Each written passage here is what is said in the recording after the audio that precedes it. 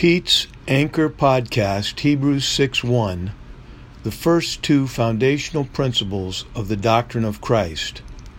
Hebrews 6:1, therefore, leaving the principles of the doctrine of Christ, let us go on unto perfection, not laying again the foundation of repentance from dead works and of faith towards God. This verse has a parenthetical phrase and is kind of negative. As a teacher, if I wanted to make a question difficult, I would just add a negative, a not, and a math problem or anything, multiple choice, which one is not. It becomes trickier. And I think God, in using the inspiration of the Holy Spirit in His Word, challenges us sometimes to really think about what's being said. And I find a great way to do that is to memorize the verse. And then you carry it with you. You can think about it and reflect on it during your week or time. I've been memorizing verses with an app called Verses, and for over 400 days. And this is one of them, one of 25 passages I've memorized. Some just one verse, some as many as a psalm with Psalm 91 with 16 verses in it. But I just started going to take this Hebrews 6:1 because I think it is fundamental, foundational truths of the doctrine of Christ. And they are found in the second part where it says, not laying again the foundation of repentance from dead works.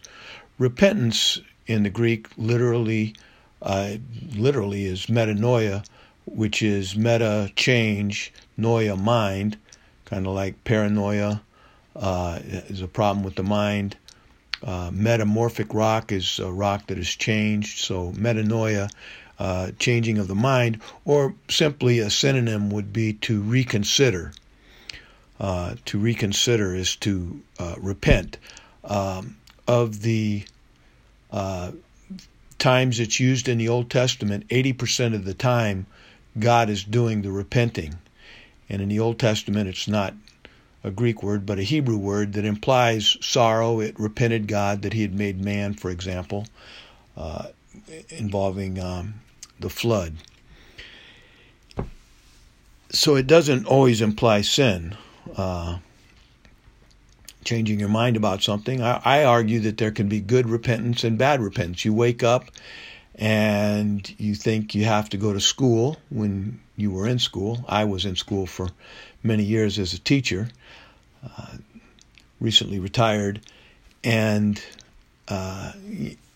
you wake up and you start getting ready, and then you go, oh, it's Saturday. I don't have to go. That's a good kind of repentance. A bad kind of repentance would be you're at the car wash and you get out of your car and you realize you've locked your keys in the car. That happened to me many years ago. And it was not fun to call my roommate and say, hey, I need you to bring a set of keys down for me. After that, I always had a magnet box so I could unlock my own car. Anyway, I digress. Repent, to change your mind, to reconsider. And if you're following along in Hebrews 6:1, therefore, leaving the principles of the doctrine of Christ, let us go on unto perfection, not laying again, that's where it gets a little confusing, the foundation, the foundation of, and there's 6 things listed here, 2 in verse 1 of chapter 6, and 4 in verse 2 of chapter 6. So we're just going to take a look at the first 2 here. Repentance from dead works. If you're trying to work your way to heaven, as Ephesians 2:8-9 says, for by grace are ye saved through faith, and that not of yourselves, the gift of God, not of works, lest any man should boast. Titus 3:5 says, not by works of righteousness which we have done, but according to His mercy He saved us, by the washing of regeneration and renewing of the Holy Spirit. But we're not saved by works. And we need to repent of dead works, because as far as salvation goes, good works are dead. And I know it says in James chapter, faith without works is dead, James chapter 2. That whole discourse there, the second half of chapter 2, and I digress, but why not? It starts in verse 12. It says, "Speak and do as those that shall be judged by the law of liberty." James is the first epistle written to the church. It's not opposing Paul. Paul hasn't written anything yet. James was written in the BC 50s, and Paul's writings were at the end of his ministry in AD 50s, and Paul's writing was in the AD 60s. Anyway, James was the first epistle to the church, and he starts with brother, brother, brother. It's written to believers. He's not trying to get them saved. He's trying to get them to get to work and to act like, to speak and do as those that shall be judged by the law of liberty. One of the principles here in verse 2 is the eternal judgment. And so that's very important to realize when you're studying the Bible. That's a principle, foundational principle. And Christians are judged at the Bema seat, at the reward seat, and for the good and bad. Paul says in Corinthians, we must all appear before the judgment seat of Christ to give an account for the good and the bad that we've done. But it's not for punishment in heaven, unless you consider loss of reward punishment. But I think heaven's going to be a pretty wonderful place, and I would like to think that I'm serving the Lord for what He's done for me, not necessarily for reward, but that's probably in the back of my mind. I want to hear, "Well done, my good and faithful servant," like all the believers do. I don't particularly want to rule 10 cities. I've had enough ruling of my classrooms for 33 years, and I can pass on that. But anyway, heaven's going to be a wonderful place and a lot better than the alternative. Anyway, we're talking about the first two fundamental foundational principles of the doctrine of Christ. Repentance from dead works. And notice the preposition from. It's from dead works and faith towards God. From, you turn from dead works to or toward faith in God. And I'll just tell you, that's exactly what I did 48 years ago. I went to a Bible study. I was 18 years old. A cheerleader asked me to go to a Bible study. I said, "Lead the way." And I really didn't. I said, "A Bible study? Are you kidding me? That's weird. I mean, come on, a Bible study?" She had to talk me into it. But I went, and I had just 6 months earlier lost my brother in Vietnam in 1972, and I literally hated God. I would stand in my room, I can remember, and just curse him and say, "You impotent, you couldn't help my family." My parents were crushed. My brother was 15 years older than me. I really didn't remember him living at home, but I think I hurt mostly for my parents. I've heard it said when you lose a parent, you've lost your past. When you lose a spouse, which I've done, you lose your present. And when you lose a child, I hope I don't do that. I have 2 boys. They're in their 30s, both police officers. But I hope I don't lose them. You lose your future. And I really don't want to go through what my parents did. But back to my salvation, the night I trusted Christ as my Savior. I went to that Bible study hating God. I interrupted the teacher, and there were 50 kids at least from my high school at this Bible study. It was, I think it was a great awakening in the late 60s and early 70s in our country. If you know about the historical great awakenings of about every century has one. And they don't last very long, and they usually start with young people. But anyway, that night I was shown Ephesians 2:8 and 9, I remember, Probably Romans 6:23, the wages of sin is death, but the gift of God is eternal life. The wages of sin is death. It's not good works. It's not walking old ladies across the street or being good. And I had pretty much given up on good works because I couldn't keep Lent, and I would give up something and then break down and whatever I'd given up, which it was something trivial, but I couldn't even do that. But anyway, so I knew if it depended on me, I was in trouble. But I was pretty much destined to go to hell. I would say I don't know anybody in heaven. None of my friends are going to heaven. None of my family's going to heaven. We're not that wonderful of people. But anyway, I repented from dead works because it's a gift of God, not of works, lest any man should boast. And that in Ephesians 2:8-9, lest any man should boast. You can't brag about something that was given to you. A gift. I mean, I don't think I would brag about that. So anyway, that made sense to me. But I needed the faith towards God, and that came, as I recall, 48 years ago with John 3:16. For God so loved the world that he gave his only begotten Son, that whosoever, and I like to say that God had me at whosoever. It was a prejudiced time. We were just integrating the schools. People weren't getting along with people that they'd never been around before. And I just knew it wasn't right. If I was going to follow any God, a God that was not a respecter of persons, or a God that would save whosoever believeth in him, shall not perish but have everlasting life, I said, I'm in. It's a free gift. He gave his only begotten Son. And some people say what I promote is cheap grace, and I take great offense to that, because there was nothing cheap about the death of Christ on the cross for our sins of the whole world. But he does offer it. It says in the Word over and over again as a free gift, and I was in. I was all in. Another preposition, on Jesus Christ.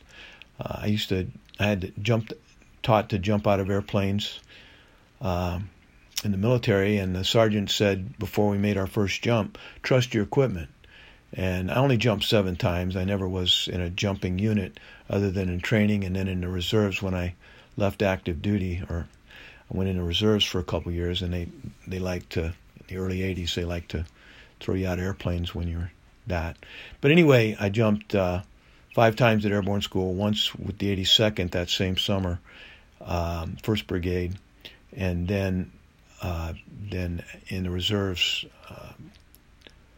in the early 80s, I jumped again at Fort Benning, as I was just there for 30 days. Anyway, I was always the first guy out the door, and I only remember it being hard to leave the airplane, which I did on command. I didn't hesitate, because the drop zone is moving quickly underneath you. You got to get the stick out of the airplane quickly.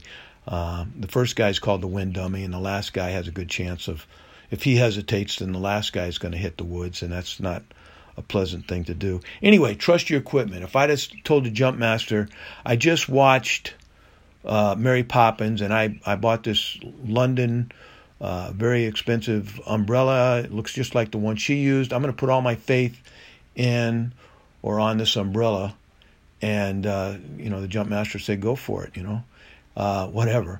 But I wouldn't be here if I had.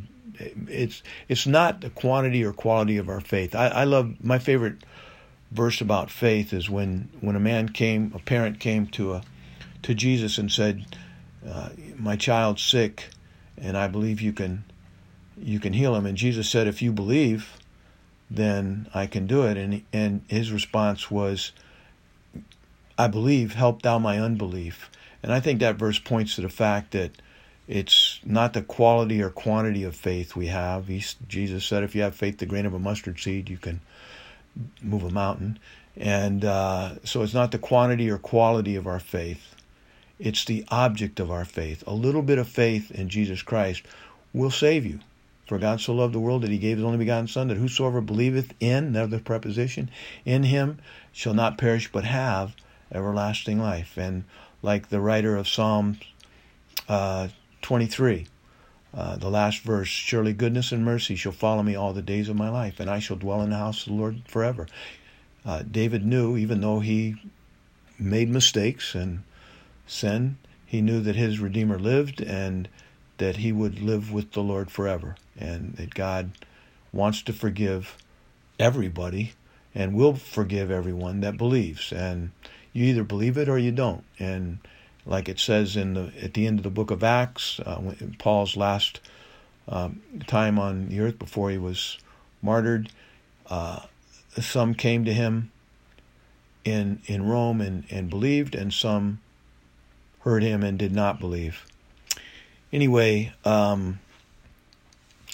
so just to recap, Hebrews 6:1, therefore leaving the principles of the doctrine of Christ, let us go on unto perfection, not laying again the foundation of repentance from dead works and of faith towards God. So the first two fundamental principles of the doctrine of Christ are turning from dead works, realizing that you're never going to work your way to heaven, and faith in a God that loves the world and gave his only begotten Son. And I'm just going to end with this. If there were 50 people that had 2 minutes to sell each other on their different faiths, and I was chosen to represent what I believe the Bible says, I would have said, for God so loved the world that he gave his only begotten Son, that whosoever believes in him should not perish but have everlasting life. And pretty much, say it's a gift, and it's God loves the world, and he offers it to whosoever believes, and just say next. And I don't think anybody could follow me and present a better religion than that. I've never heard of one, and I wouldn't have fallen for anything short of amazing grace of John 3:16 and the concept of dead works, that we're not going to work our way to heaven. And that bothers some people. They say, what about my good works? And they're not going to save you. And after you're saved, they're a good idea. And it's my experience at 66 that they become easier at, I'm all in on God. I'm memorizing verses, and I'm retired because of a near-fatal motorcycle accident, so I couldn't teach anymore, and I got disability. And so I went to a conference this weekend, and I heard about podcasts, so this is my first one, and hopefully I can get it online. So I hope you believe in the God of John 3:16, and I hope he has you like he had me at whosoever. For God so loved the world that he gave his only begotten Son, that whosoever believeth in him should not perish but have everlasting life. Anyway, out here.